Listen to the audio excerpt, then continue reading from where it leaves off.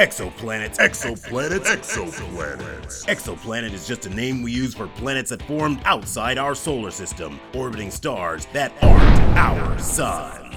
I'll bet we found a lot of exoplanets. We found tons. There's a world with a huge ring system, over 200 times the size of Saturn's rings, planet J1407b. The B must stand for beautiful.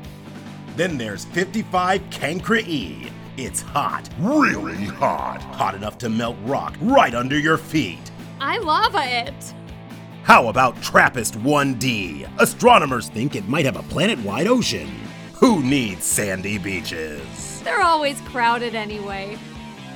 And it's always hurricane season on HD 189733b. Prepare for non-stop 6,000 mile per hour winds. I'm glad I brought a kite.